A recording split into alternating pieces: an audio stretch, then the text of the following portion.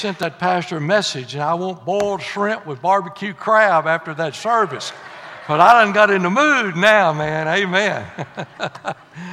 I don't know what, I don't know what I did. It's never happened before, but somehow or another, my iPhone overrode my iPad.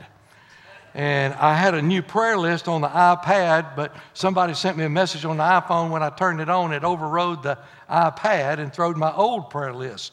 So let me remind these that were on the prayer list. Joy Savage had a pacemaker this week, and she's home doing well. Little Mason just turned 5. We've been praying. He's in cancer treatment, and we've been praying for him and continue to pray for him. Mike White's dad is in a room now at Longview Regional, and Jeanette Ashley. Jeanette, are you in here this morning? Jeanette had high levels in her blood, and they've done tests, and she is looking probably at cancer, or that's what they're thinking. So you pray for Jeanette. And then many of you know Dick Lindsay, a pastor around here for many, many years. His wife had a stroke, so pray for that family also. And I think that may be, if you go to our website, or if you get the little app for your iPhone or iPad, you can keep up with every detail. But me reminding you of that is just almost impossible. I can't remember my name most days. But we are in the book of Romans chapter 1. And we left off at verse 16 on Wednesday night. We'll pick up there this morning. 2 verses, Romans 1, 16 and 17. During a recent online class I was taking, this professor made this statement, and then he kind of treated it different than what I'd really ever even thought about. But he said, God came on this earth after the fall, and the first question he asked was, where art thou? Where are you? And what a prevalent question that is this morning. Where are you?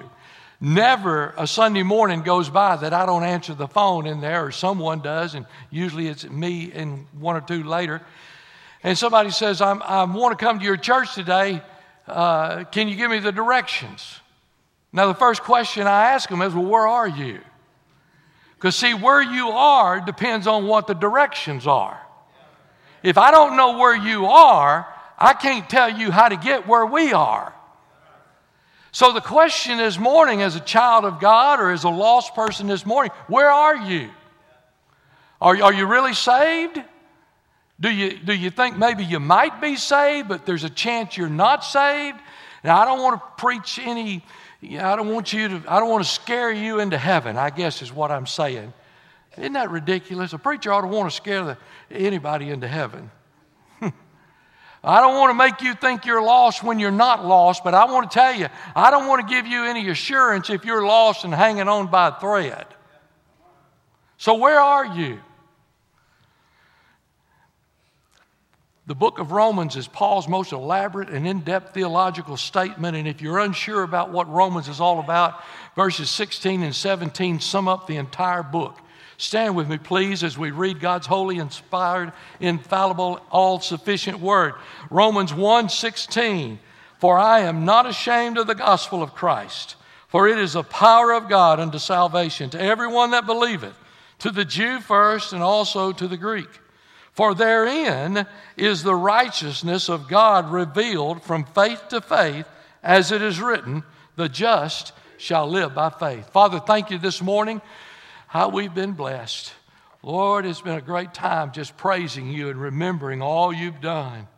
And then, Lord, to close it out, just humbly before you, crying out to you, oh God, I need you. Every hour I need you. Lord, would you just continue to speak as you've already begun to speak this morning. Let your Holy Spirit have freedom and control in this place, and we'll praise your name and lift you up. In Jesus' name, amen. Thank you. You may be seated. There's an anxiety that's facing preachers today in churches. And we live and work in kind of an in-between time. The dogmatism of yesterday's pulpits, they've all gone. I mean, your Adrian Rogers, your W.A. Criswell, Lester Roloff, John R. Rice, Scarborough, Billy Graham, Billy Sunday, they've all gone. And it's given away to, well, I looked up the word so that you wouldn't know what it was, to an ambivalence of pulpits today. And that's just another way of saying we're putting on a show. In the face of all the political correctness on one side and the fear of sounding like a rabid fundamentalist on the other side, and preachers come out from their studies wide-eyed, look like a deer caught in headlights. We fear successful mega churches. They're doing a great job at marketing. If you think this is a mega church, you're wrong. This is not a mega church.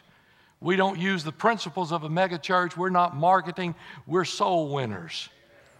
We're after souls. I don't care if you're 85 years old. In fact, if you're here today 85 and never had a relationship with Christ, I'm more interested in you than someone who's 35. Because your days are numbered shortly. I don't care how many days you got left. So we've got mega churches who are reaching the baby boomers and the Gen Xers and all over the community, and they're even taking people out of good churches. I'm not belittling any of that. I'm just saying that's what we face today. We fear if we push too hard or press too much, it won't work. And then we fear if we don't push hard enough and press hard enough, it won't work. We fear being labeled narrow-minded by our colleagues and by our neighbors and by even our own church members. Words like sin and judgment and righteousness and immorality and evil, those are words that say we don't want to use those words today. We don't want any more of that. We might make somebody mad. God forbid you make a church member mad. We fear being labeled with the religious right or being labeled with the religious left. We're so hyper-conscious that sometimes our sermons at best offend no one and at worst put everybody to sleep. With all that great fear, let me tell you what's happening today in America. Preachers are coming into these pulpits apologizing.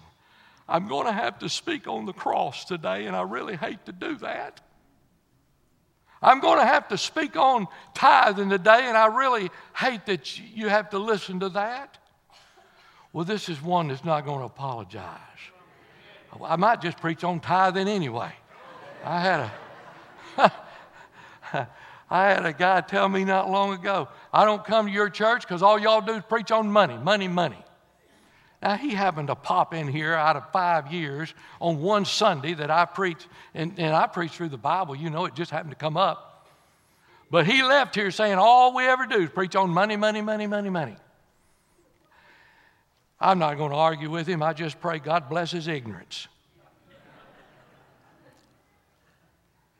You see, if we're not careful, I don't care who we are, we become more interested in filling up the seats than we do changing lives. And I want to tell you something.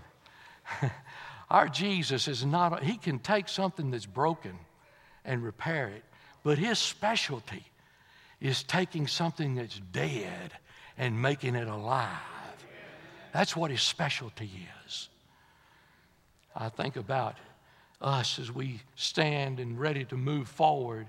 I think about all the things out there that which we can find in fear. And the only thing I could think about last night was what Dorothy said, we're not in Kansas anymore, Toto.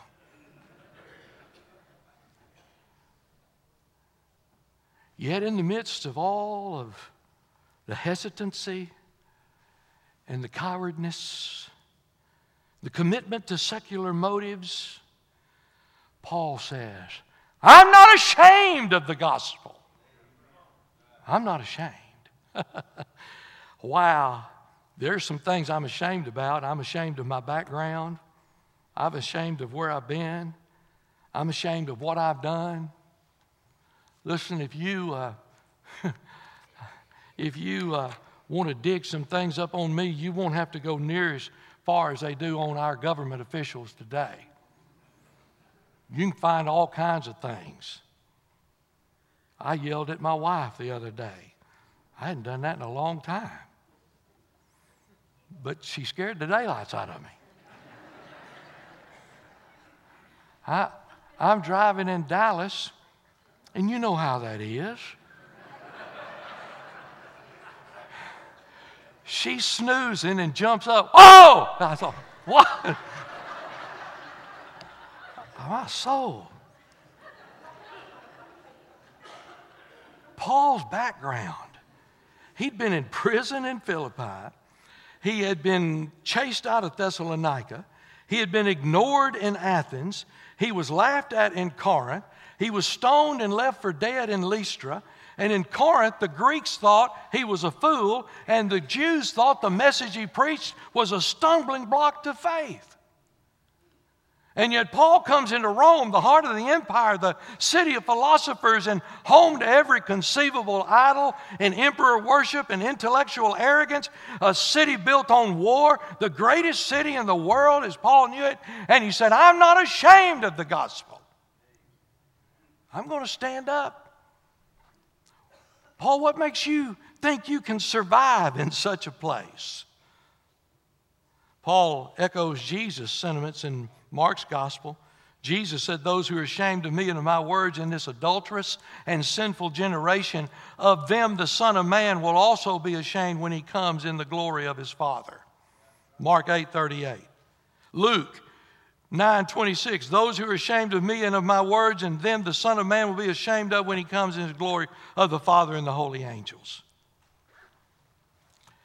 You see, Paul was convinced that this Rome needed to hear some good news. Now, let me tell you when you need good news. You need good news when you're in the midst of bad news. You see, the bad news is that we cannot be saved by ourselves. And Paul says, I'm not ashamed of the gospel because I know it's the power under salvation. I know people can be saved if they come to the gospel, if they come to Jesus. People needed to have something to anchor their faith with, something to hold on to, and that sounds just like contemporary America. People are reaching and grasping at straws to find hope and to make some sense, and they grab a little thing here and search for something over here. If we do this, we'll be happy, we're told. And guess what? We do it and we're still miserable. If you have this product that we're selling on TV, it's make you happy. And yet we get that product and we're no happier after we got it than we were before. But the gospel says, if you really want happiness and joy, you want fullness, Jesus Christ will fill you where the emptiness is. Let me give you 4 things and we're through. Number 1, and incidentally, I'm not losing track of the fact that I quit preaching last week about 11:35. I just wanted some of you to know that, okay? All right, we're on even ground. Number 1, let's just dissect this scripture. Paul says, I'm not ashamed of the gospel. Why? Because it is the power of God to save, for salvation. The Greek word here, that word power, is the dunamos. We get our word dynamite from. Some people think, they took this meaning dynamite and put it here in the Greek. No. The Greek was written hundreds of years before we used the English word dynamite. We got our word dynamite from this word dunamis.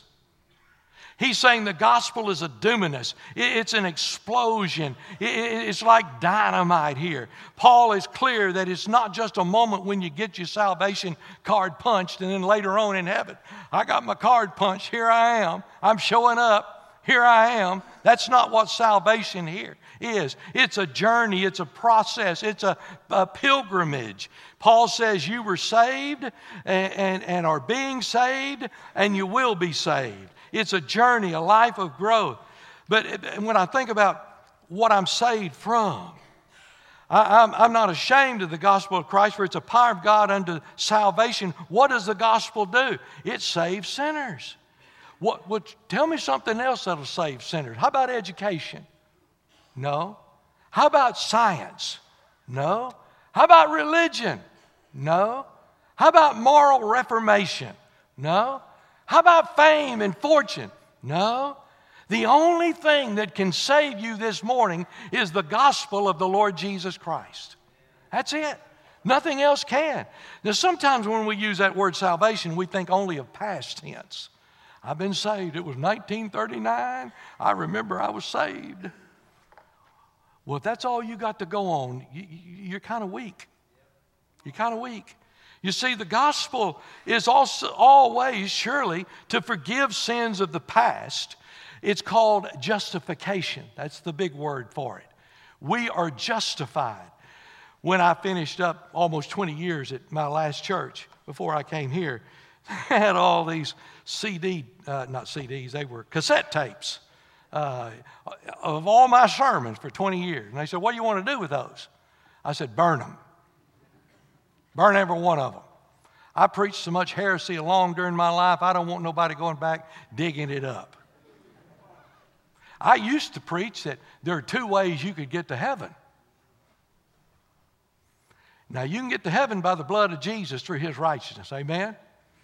And I used to preach that you could get to heaven if you live perfect. And then I read one day that even our perfection is as filthy rags before the Lord. I mean, that's just plain out heresy. You can't get to heaven but one way, and that's through Jesus Christ. That's it. You've got to be justified. You can't earn it. You can't work for it. You can't do good for it. There's nothing you can do. That's the bad news. The good news is Jesus has already done it. So we're justified. That takes care of all of our sins. And then we also are sanctified. Now there's a sanctification process that's going on.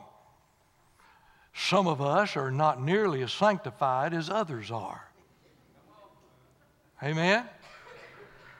And it doesn't matter how old you are. Age has nothing to do with this. The Lord is trying to chisel away at us to make us in his image. And so some of us, well, some of y'all, he can just mention something and you immediately jump to him. Some of us who are bullheaded, stubborn, he has to take a chisel and just knock the daylights out of us. The chisel to make us what he wants us to be. You see, sanctification is important because if we're not careful as a Christian, the culture that we live in will infect us. We'll find ourselves seeking after it. It'll infect us with greed. It'll infect us with jealousy. It infects us with envy. The ways of the world. But in Jesus, you got an inoculation. Some of you young people don't know what that is. How many of you got a round spot there on your arm when you had your TB test? Sure, we all did. Now they got some sugar cube they drink or something, I don't know what, but I still pride in that. I mean, that's the first shot I ever remember getting. So there's justification, there's sanctification, and then, bless God, in the future, there's something called glorification. That's when we're going to be with him for all of eternity. And those of you who look like you ate a persimmon before you came this morning, you're going to have a natural smile on your face. Those of you that we duck in the hallway because we're scared to ask you how you're doing, you're going to feel good. You're going to be good. It's a happy day with the Lord. The gospel is the power of God unto salvation. Let me give you the second thing. He said it's the power of God unto salvation to everyone who believes. Wow. You see, it's not just for certain few. It's for everyone. I love that word, everyone, because a lot of people today are preaching that everyone don't have a chance. Some people are and some people not. Depends on who you are. I got news for you. That's nowhere in the Bible. I'm telling you, the Bible is full of whosoever will, let him come. The Bible is full of Jesus with his arms open, say, all you that labor and heavy laden, come unto me. I'll give you rest. Wow. The word believe is much more difficult than what we claim it to be today. It means to make a personal commitment, to surrender, to trust by an act of the will. That means that the gospel demands every person make a response. You came this morning, so they have a good show in the music department. I'll stay there and have that, but I'm not making any decisions. Well, you've already made it. When you say you won't make a decision and follow Christ, you already made it. You're not going to follow Him. So you're going to respond. That's what He said. To those who believe. Now let's just suppose we're not feeling well, and we go to the doctor. And the doctor says, I got some bad news. Bad news. You have inhaled some of that African dust. Now, we've had it 2 weeks here. And I want to tell you, if you've ever been in an open meat market down in Kenya, Miss Barbie can verify this. Bless God, you know they'll do things to you you never thought could be done to you. And so this dust is blowing over here from Kenya and Africa, and you've inhaled it. And the doctor says there's no cure. You're doomed. Nothing you can help. But he says there is a new medicine. I can write you a prescription for it. You take that one dose, got to do it immediately. Take that one dose, and you'll be able to live. But what do? You say, write the prescription. And what do you do then? You go down to the drugstore, wherever you get your drugs at, corner store, or, I don't know, South Long, wherever you get your drugs at.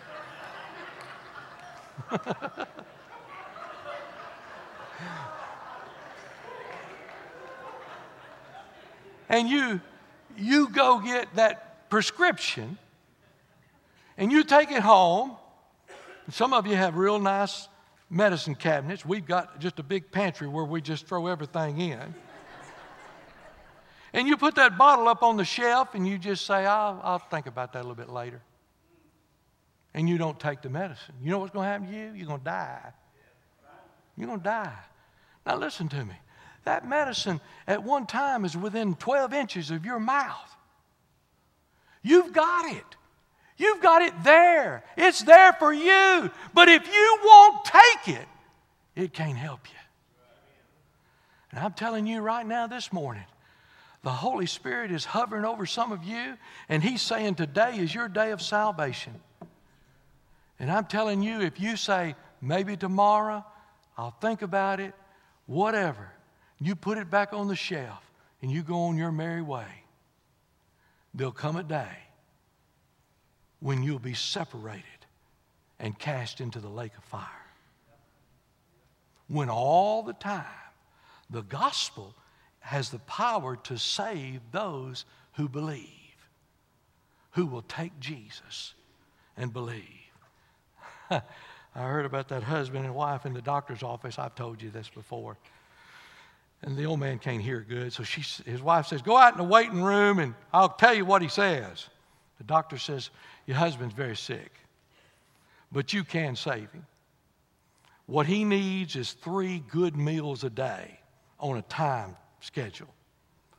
He does not need to get excited. He cannot argue with you. You need to say, yes, dear. Whatever he says, you say, yes, dear. You massage his shoulders some. You keep him calm. And I'm telling you, he'll live for a long time. She said, okay. She walks out in the waiting room, and they're walking down the hall. He said, what'd the doctor say? She said, he said, you're going to die.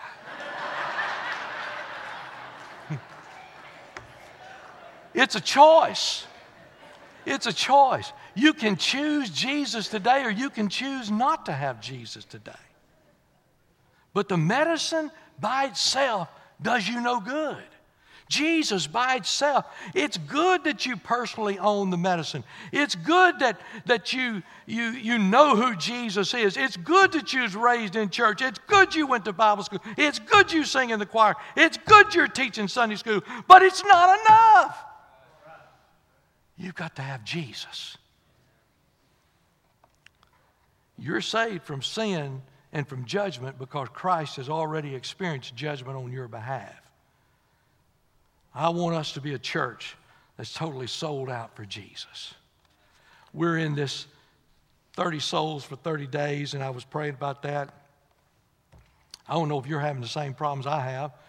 I have led two to the Lord this month, but they've not been from here.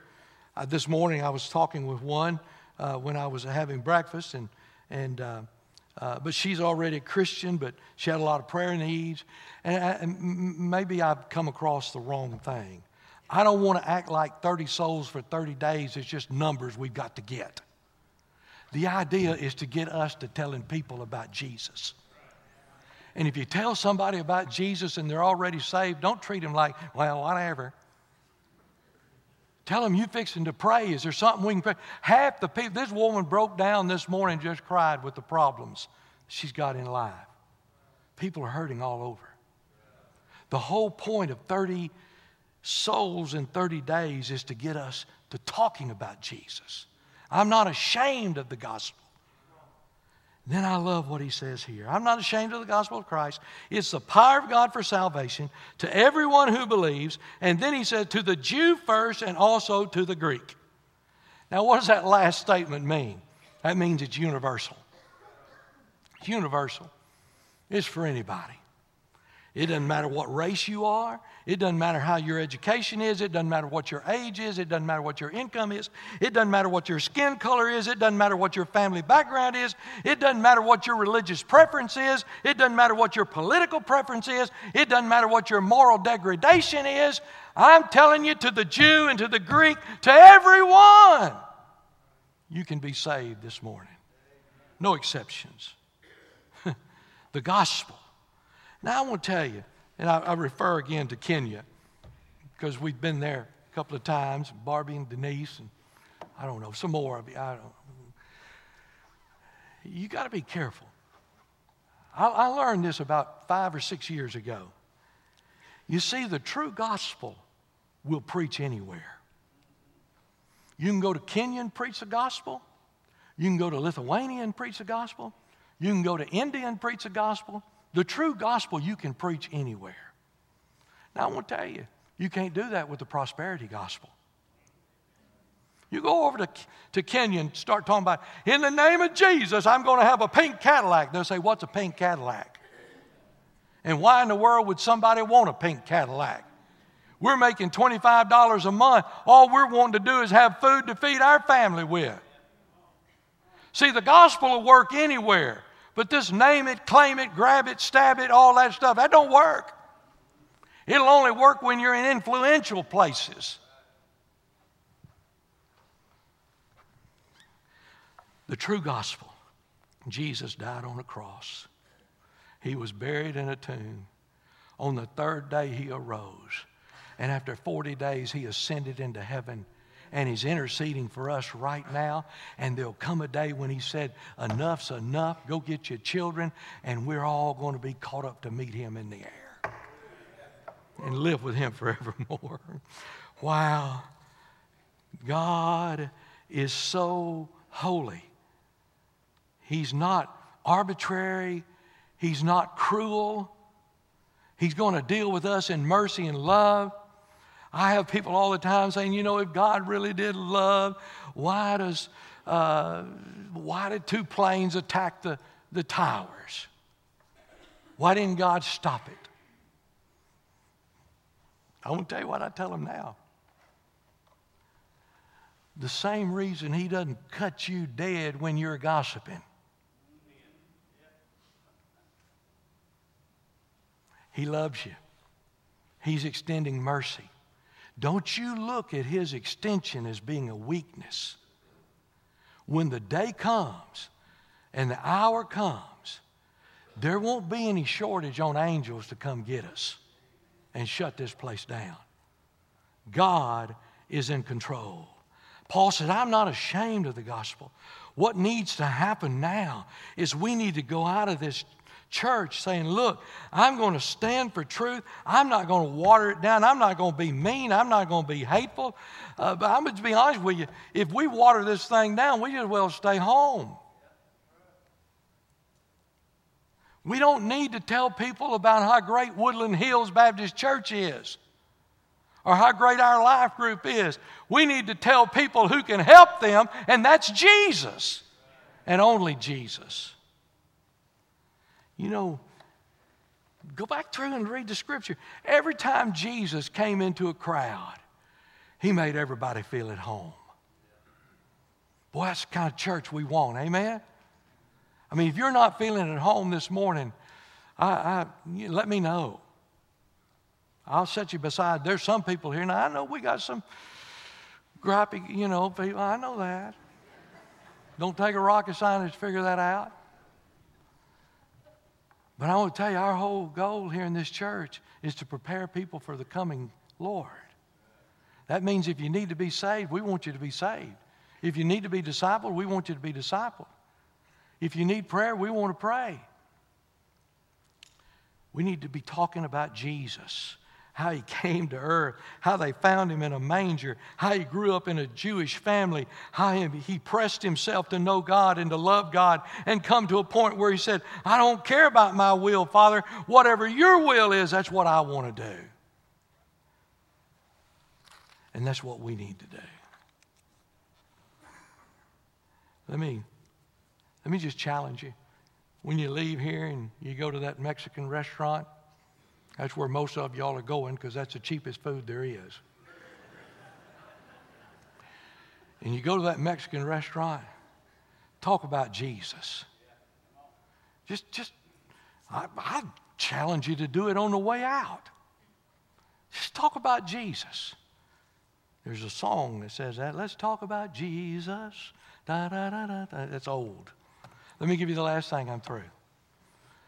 God does not make deals. You know, I can't remember my name half the time. I can't remember some of you. It's terrible when you used to could and you can't anymore. But I can remember the first deal I ever made with God, just like it was yesterday. God, if you'd give me a new bicycle, I'd find somebody and pump them to church. That was the first deal I tried to make with God. I don't want a bicycle for myself, God. I want it to pump people to church. I'm going to bring them to church. Dr. William Barnhouse, in one of his sermons, how unfair it would be for God to put a condition for entrance into heaven. If God demanded a certain degree of intelligence, he said, it would be unfair to the morons. Now, we can't use moron anymore. That's not politically correct, but Dr. Barnhouse used the word moron. He said, if he demanded wealth, it would be unfair to the paupers. So you know what God does? He doesn't demand wealth. He doesn't demand intelligence. He demands perfection. Now see, we thought we was going to get something good. He's not going to demand something that's going to keep us out of heaven. Because if only the rich could get there, the poor had no choice. So he said, I'm not going to demand intelligence. I'm not going to demand money. What I'm going to demand is perfection. Well, who in the world here can do that? Nobody. We're in worse shape than we thought. If it was money that got us into heaven, we could at least go borrow some about on our deathbed when we knew we couldn't pay it back and then get into heaven. God demands 100%. Jeremy, come up here a minute. Let's just have a little fun here. Amen? I've still got plenty of time. I'll tell you what we're going to do. Here's a blue mark they put here for us. Okay? And we're going to start. You start right here. And I'm going to start right there. And I'm going to tell you, that blue mark there, from this one right here, from there to the other side of that stairway there, we've got to clear. We got to jump from here to the other side of that stairway. Because in here is a great gulf. And it's a fire. And if we fall in there, we're gone. No hope. Huh? I can go first?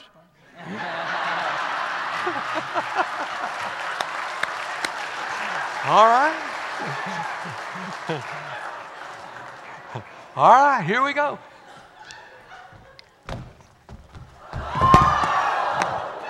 That was part of the show. All right. All right. Your turn. That floor is slick. All right. You got to jump from here.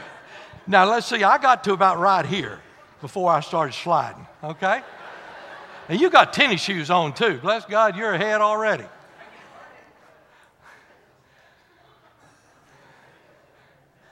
You can't go back no further.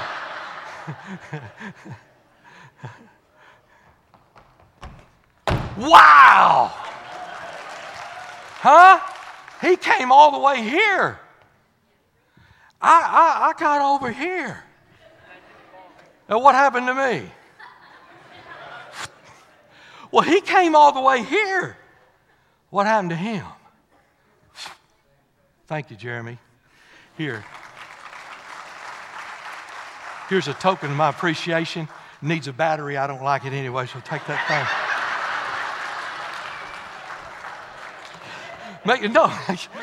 No, I'm serious. Take that thing. I can't read it. I told my wife that. Ain't that right, honey? But it does need a battery. Thank you, Jeremy.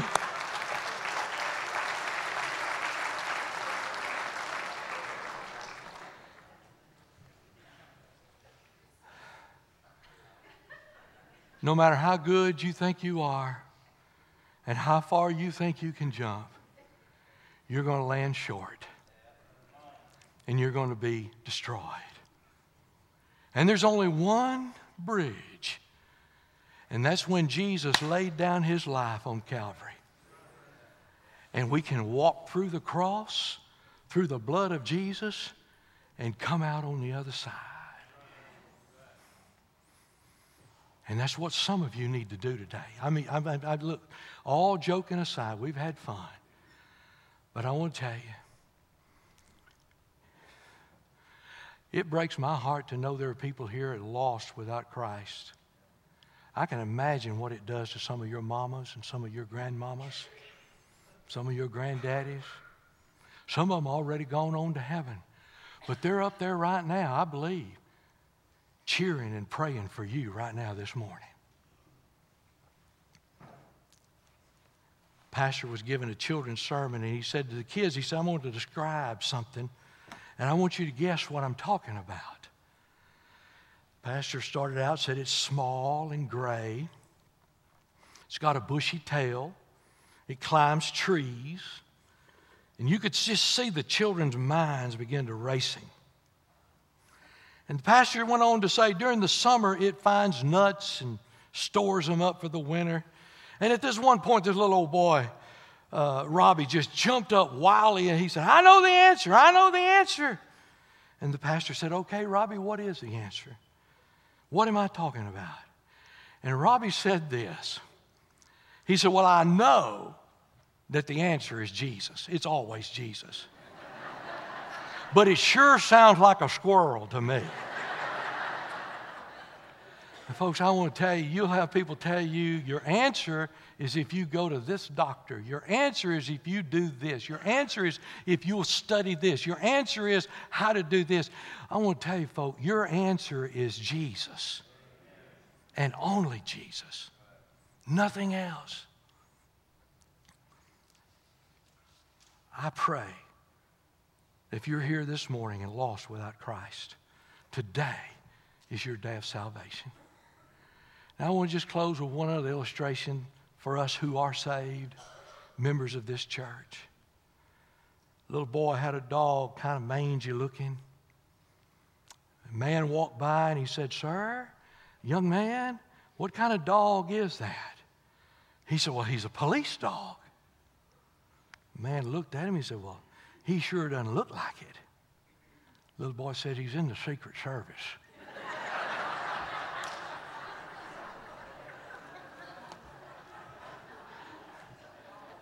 Have we got some Christians here this morning that are in the Secret Service? You love the Lord, but you're not going to tell nobody about it. If somebody at church knew you loved Jesus, somebody at work knew you loved Jesus, you'd have a stroke. We don't need any more secret disciples. We need folks who will say, hey, I love Jesus. This is what he's done for me. And this is what He'll do for you. Father, thank you this morning for the time we've had to worship and pray and study your word. Lord, the time we've had for the Holy Spirit to convict us and deal with us. I pray this morning for this congregation. Lord, I don't want to let go until folks are saved. There are people here that do not know where they are today. God, would you show them where they are and then show them the road to get where they need to be? Lord, I pray they'll make it public today, that you would be honored and glorified.